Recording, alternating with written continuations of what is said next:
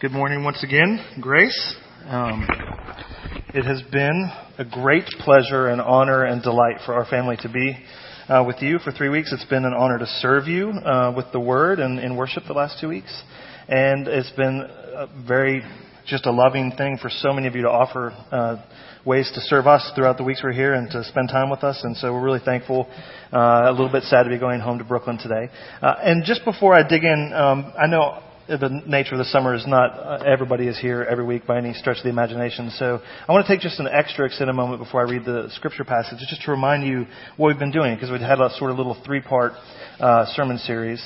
And I've had a few people ask me for resources. So let me just, before we even dig in, give you some resources if you want to dig into this more.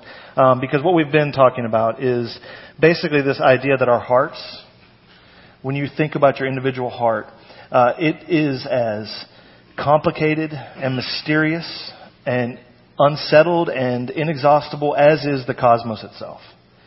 That just as we haven't settled planets in space or figured out what is out there, your heart is that deep and that mysterious. You can't even know your own heart. God himself is the only one who can understand your entire heart. And yet that means that we want to know this heart because it motivates us. We want to know it better. We want to ask God to help us know it. And so we've been talking a lot about desires, about the fact that we are just hungering people. We're desiring things all the time in life. We're never satisfied. And we've been asking, what does that mean? And so let me give you a couple resources. Number one is if you want to dig into what does it mean to understand your heart and the fact that we are desiring, hungering people, come and ask Mark for some good resources, okay? I'm sure, and that's not just passing the buck. He's here. I'm leaving. Ask him. I'm sure he can give you some really good stuff. He can map out your heart perfectly. But secondly, we're doing 2 things. We're doing a sermon series. This is actually a 10-week series in Brooklyn that our churches in Brooklyn are doing. So if you want to dig in, I just kind of gave we're doing the first 3 introductory ones. If you want to dig in more, I'd be happy for you to go, if you're the kind of person that listens to sermons. My name of my church is on the back of your bulletin. Go Google us and you can listen to the sermons that we start digging into really specific stuff, specific desires, where this has been sort of just introducing you to the theme. And lastly, there's a book by an author named Henry Nouwen, Nouwen. His book is called The Life of the Beloved. And this is the book that we've used to sort of shape all of these sermon series. And that is really simple. It's really concise. I would recommend that to you. And so just before I read the passage, let me remind you really quick again. We've been talking about hungers and desires. And 2 weeks ago, the first one, it was called Blessed Are the Hungry. And the thing that we saw there was that, as I said, we are never satisfied. We are deeply desiring. We are deeply hungering, and hunger is really the word that the scriptures give for it. That our hearts are constantly hungering for things that we can never be satisfied by this world. That was the main thing. But the thing that we wanted to see there was that that's actually a good thing. God, or at least in its natural capacity, God made you to desire. He made you to desire. And the problem is that we feed ourselves on the thing in this world apart from Him. And that's why we can never be satisfied.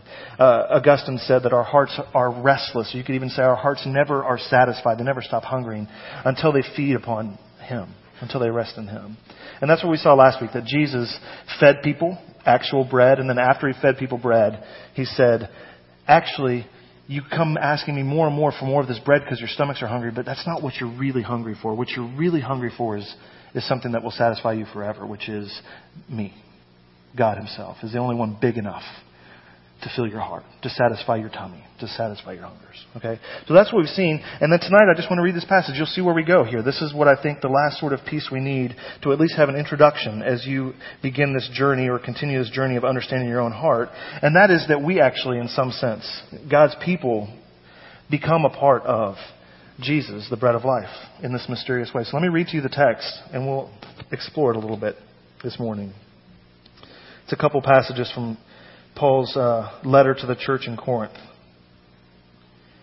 He says, the cup of blessing, and he's talking about this table that we'll partake of in a moment. He says, the cup of blessing that we bless, is it not a participation in the blood of Christ?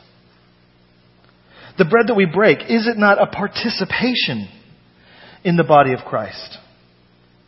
Because there is one bread, we who are many are one body, for we all partake of the one bread. For I received from the Lord what I also delivered to you, that the Lord Jesus, on the night when he was betrayed, took bread, and when he had given thanks, he broke it. And he said, "This is my body, which is for you. Do this in remembrance of me." In the same way also he took the cup after supper, saying, "This cup is the new covenant in my blood. Do this as often as you drink it in remembrance of me.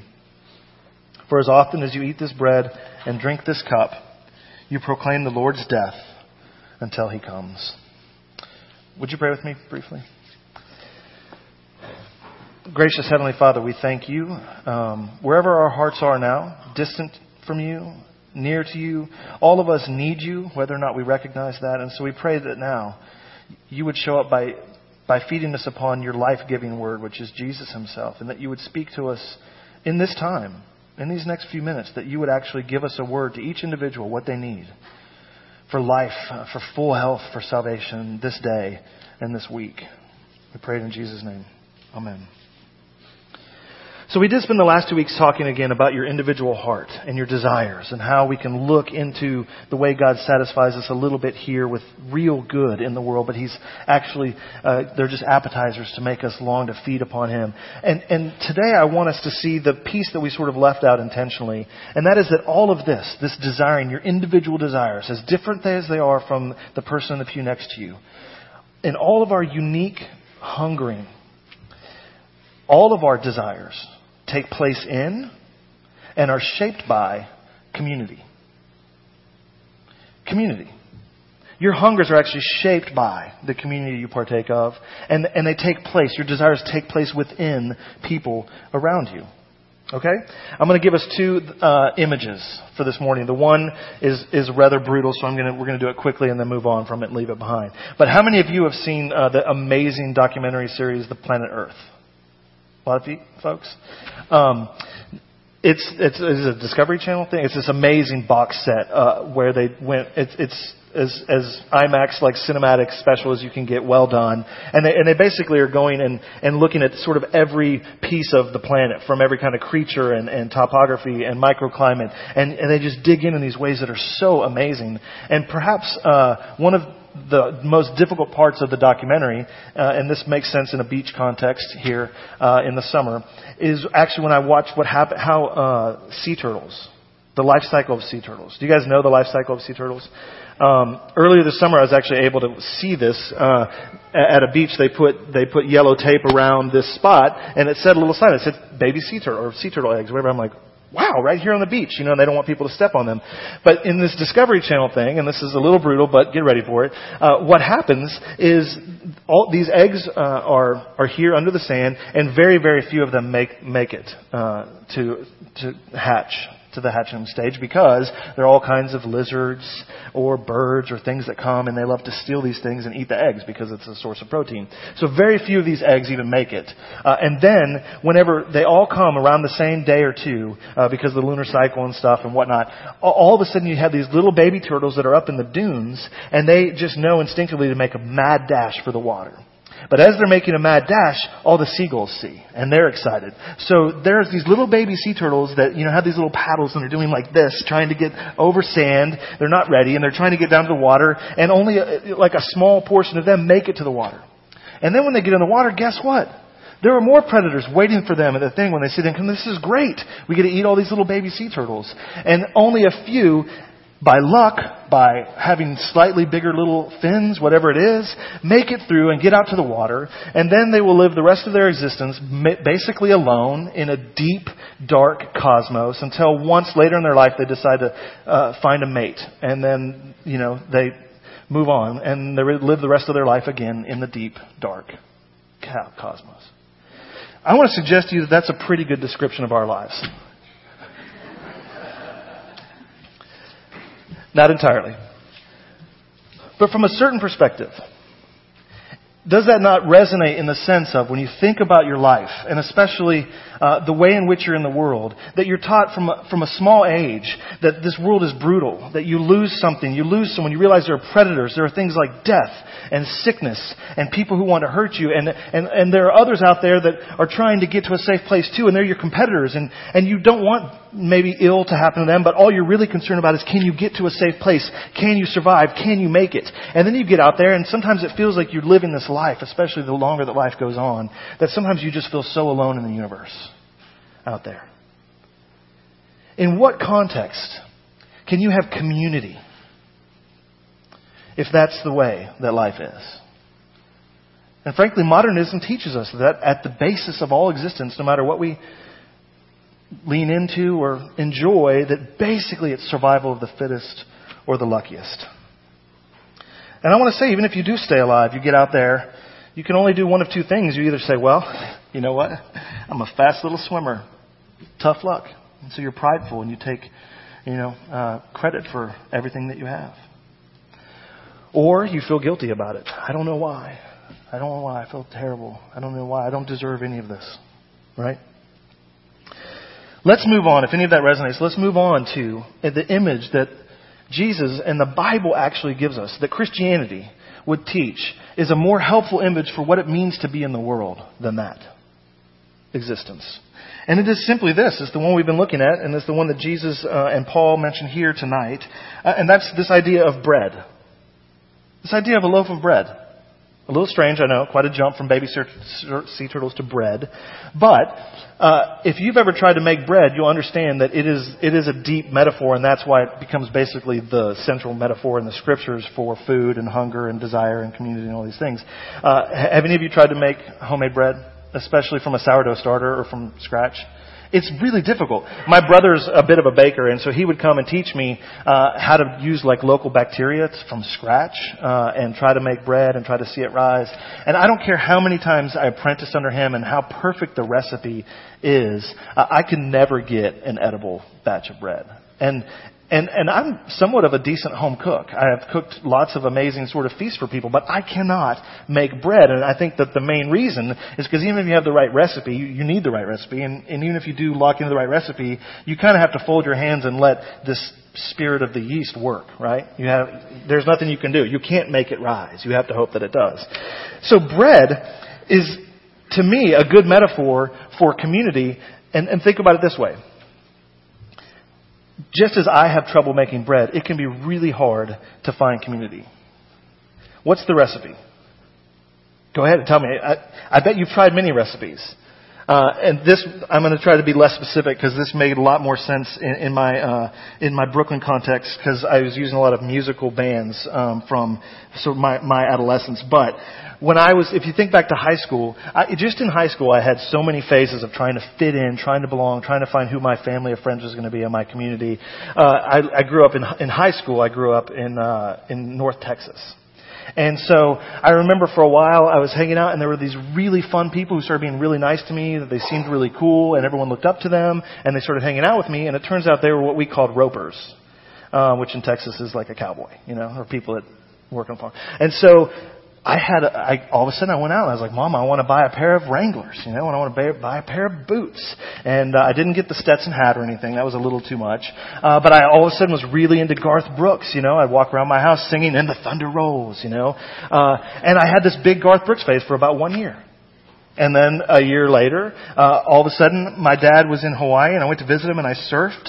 And I thought, surfing is the coolest thing ever. And this band called the Red Hot Chili Peppers came out, and we got MTV for the first time. And so in my North Texas landlocked locker at my high school, you could open it and see all this surf stuff and gear, right? And I grew my hair out. I was trying to fit in with all of these different people. And of course, when you're trying to land on an identity you choose for yourself, it's especially in your adolescence, it's a little more colorful. But it's really not that different than as we grow up, is it? I mean, even now, wherever you find yourself, maybe a little more settled, or perhaps you're still thinking, we find these groups and we want to adopt the clothing and the friends and the way of speaking that helps us to fit in. So you might fancy yourself an intellectual, and so you love to read all the difficult articles in the New Yorker or whatever it may be. Or you may find yourself to be a creative, and so you consume constantly different plays and different kinds of art and love to talk about it with people. You may be into justice.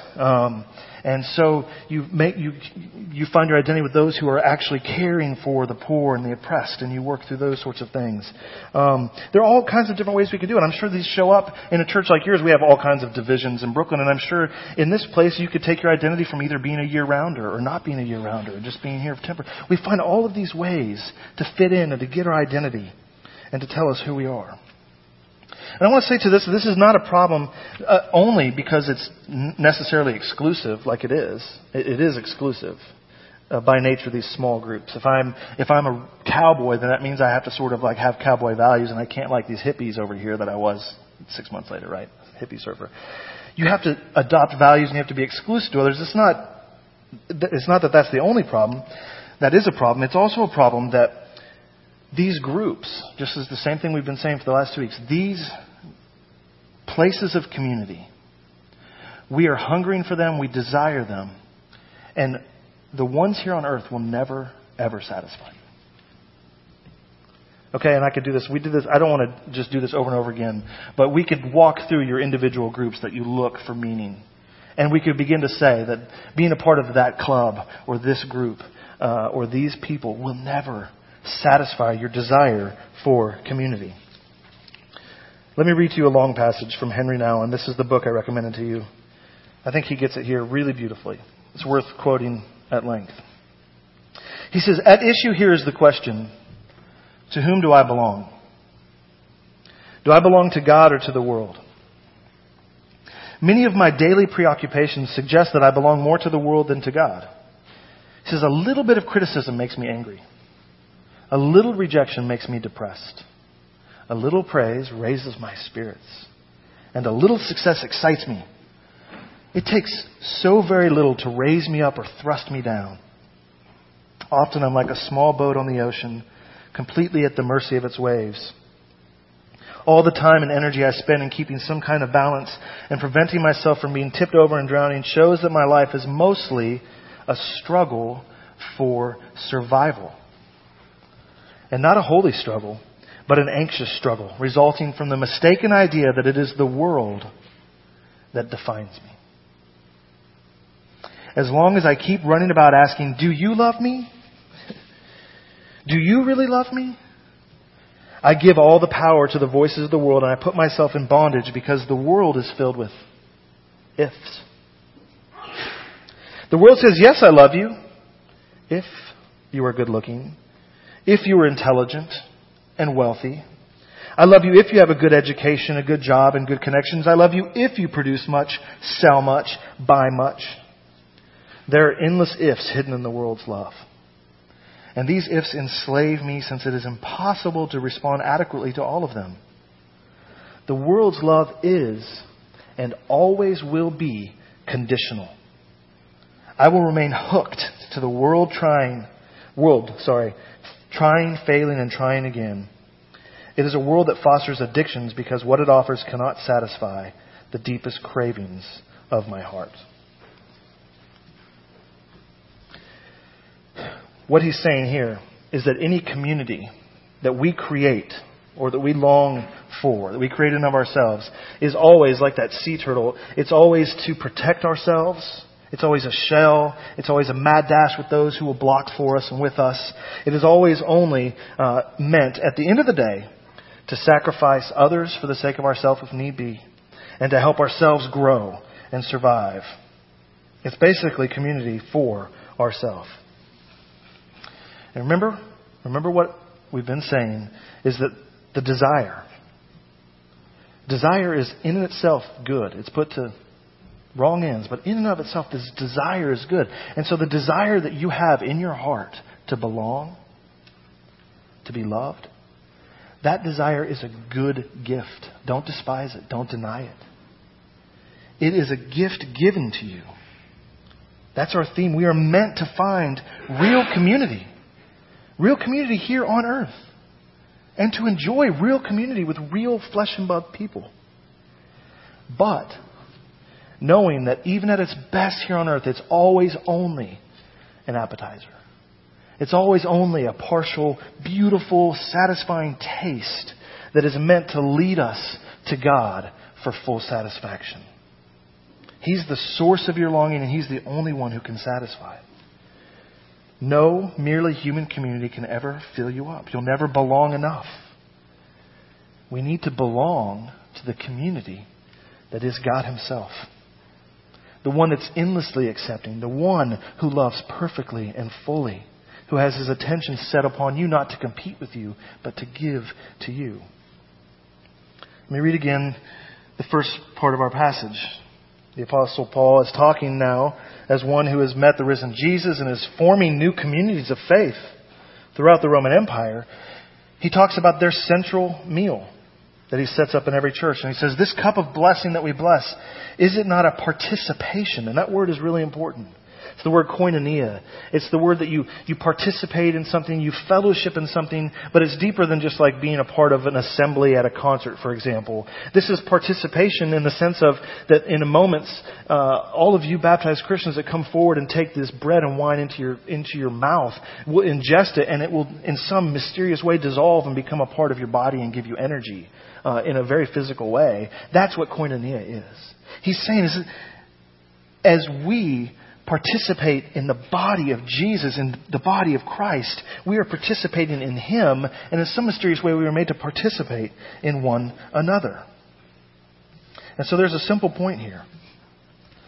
To belong to God in the community that is God is in a very real sense to belong to His organized, ordinary, institutional church here on earth. Like Grace Presbyterian or any other faithful community, Christian community out here on the East End or in New York City, wherever it may be. God made us desiring and hungering for community, and He knows how to have our hungers and our desires shaped in and through community. Notice here that His recipe, He's actually talking about bread, but He has a recipe. Right? I couldn't find the recipe, and even when I thought I had the right recipe to make actual bread, I can't ever get it to rise. The metaphor that Paul and Jesus, when He says, I'm the bread of life, and then is applied to the church itself, is saying basically that this church, this meal, yes, and bread, but this body, this loaf, this community, God is the one who knows the recipe, and God is the one who is at work mixing it together, and God is the one who needs, and then by the Spirit helps the community rise. God is making a new loaf, a new family, and a new meal. If you know who Nora Ephron was, she was an amazing person in film, director, screenwriter, many other accolades and things that she's done. She wrote this, and I like the way, I don't know if she meant it straightforwardly or ironically or not, but she says, a family is a group of people who eat the same thing for dinner. Right? And whether or not she meant to, biblically, she's on to something, right?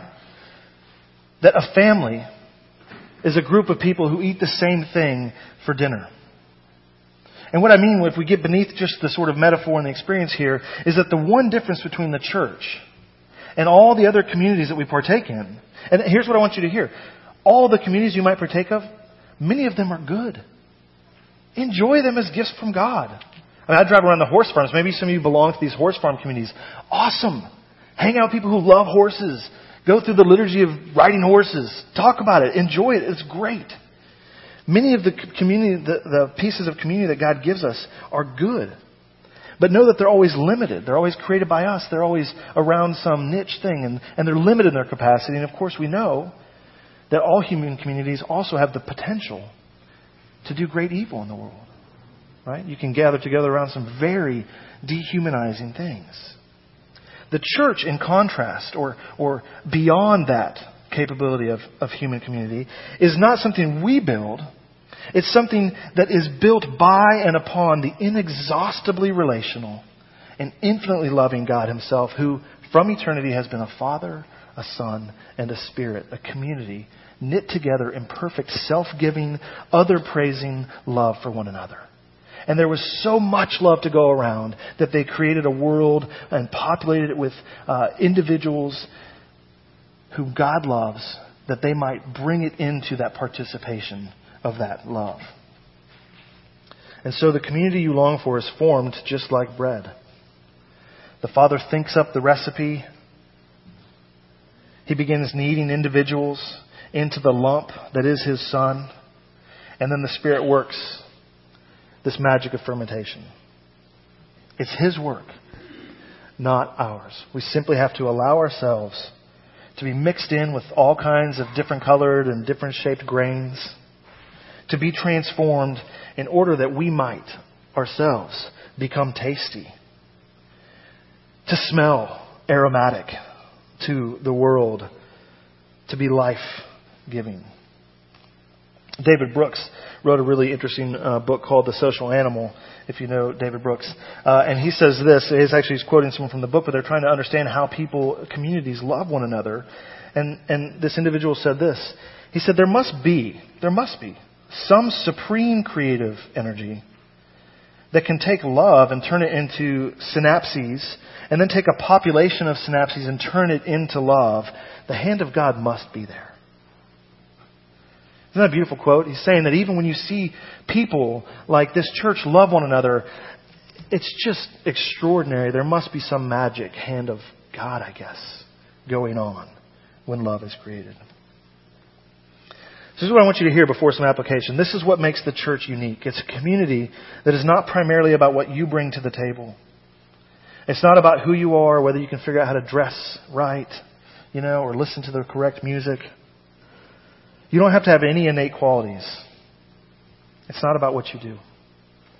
The church is primarily, if not only, about what Jesus brings to the table. His body and His blood poured out for you. The church is a community of people who are loved by Jesus. Not because we love God well, or because we love one another well. It's because Jesus loves His body with an eternal, perfect love. And so we're therefore defined by Him, what we're given, not what we offer. We show up with empty hands to the table to receive. And then He makes us His body. He makes us His bread. And it's beautiful because it means that you, each individual here, whether or not you now belong to Jesus or you think you might want to belong to Jesus, you are a unique and chosen special ingredient necessary for this loaf, for this recipe. So here's where I want to spend just a minute trying to ask you some questions. We've said that our desire for community is good. We also said that our desire for community is usually bent towards ends and purposes and things that won't satisfy us and sometimes harm us and others. So the question, if this is true, if what Jesus and Paul are saying is that the community you actually long for is God Himself in and through His people, as a foretaste here and for Him fully in eternity, are you hungering for the right community?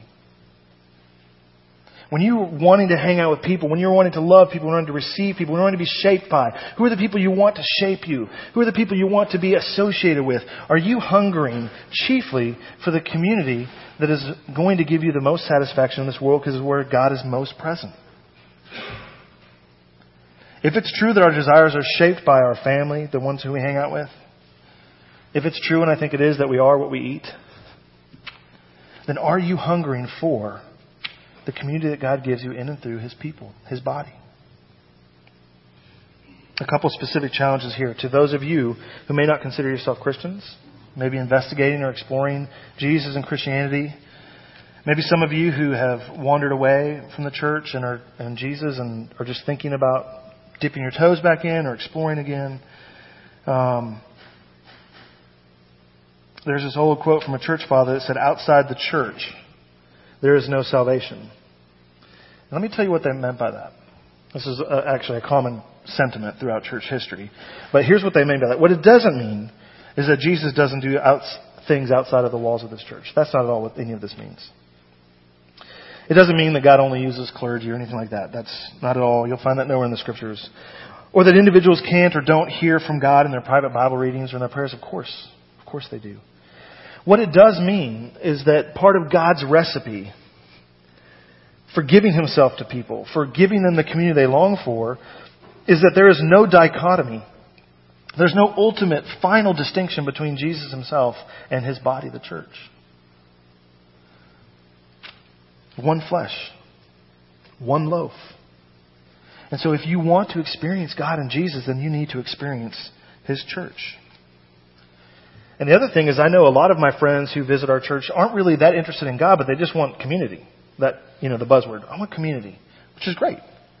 But here's what I want to say. The flip side of that is if you are experiencing community here at this church or another, and you wonder why people are doing nice things for you, or they seem to be a little more honest about things or a little more humble or whatever, you're not just experiencing a different kind of people, you're experiencing God. There's no ultimate distinction between God's work through His people. You're experiencing Him. You're having a small taste of Him. You're tasting a little appetizer of the real community you were made for. Okay?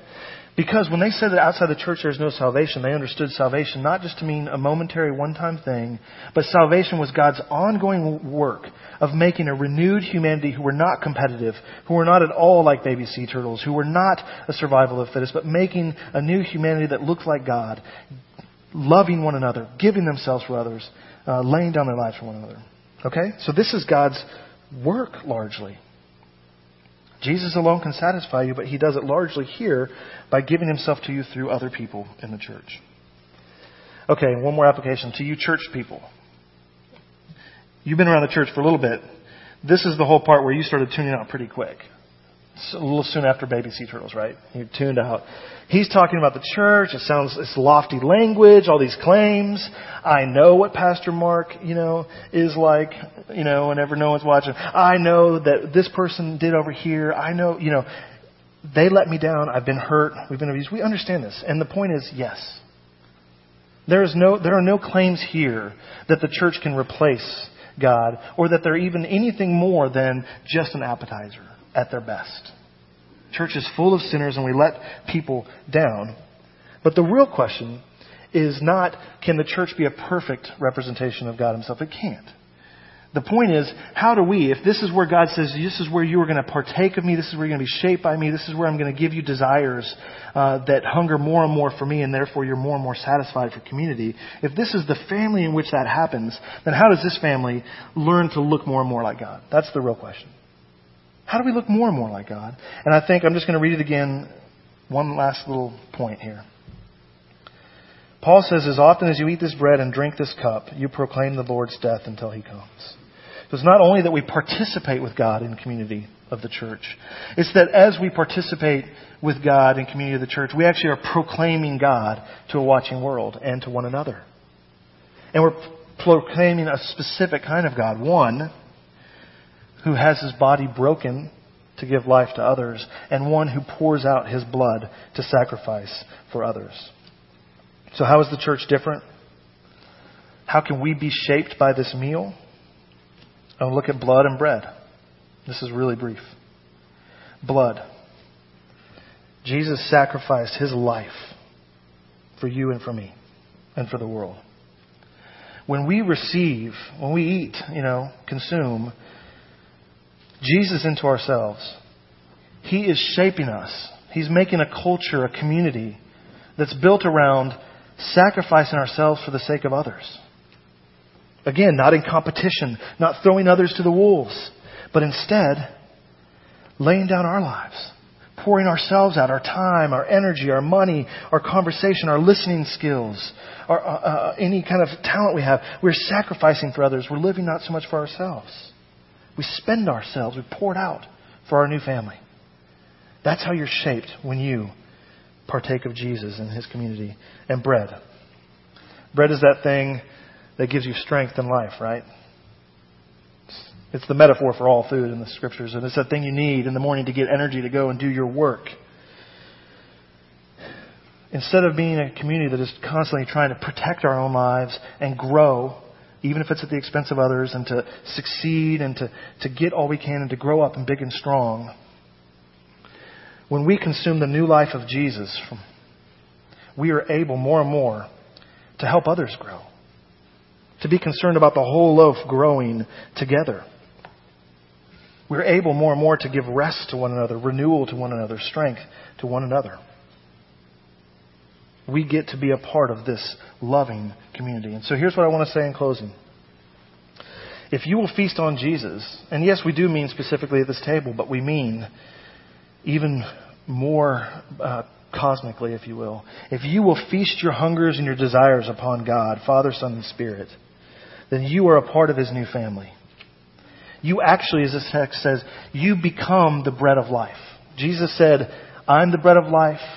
I'm what people are hungering for beyond all their hungers in the world. In this mysterious way, the church becomes a part of this bread of life. Becomes the community that others are desiring and want to be a part of. Being the kind of community they don't experience in all the other communities out here on the East End. Desiring to be a part of a real community, a deep community, a nourishing community for the life of the world. And so as you feast upon God and you're knit together as one loaf, you will begin to feed the hungers and the desires of those around you.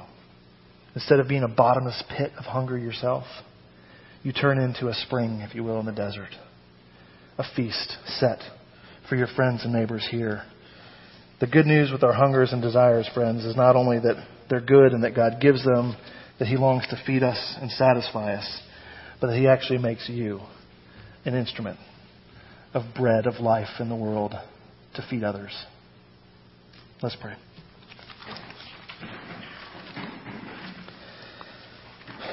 Heavenly Father, I feel like I said so much so quickly, and yet didn't say nearly enough at all on this subject, which is really just understanding our hearts before you and in relation to one another. And so I pray that what was most important for each person here, if it was just one thought, one action, one thing, that for each person, by the power of your Spirit, knitting us together, making us rise, giving us life, that for each person you would give them the thought, the action, the prayer that they need to draw closer to you and to feast on you just a little bit more today.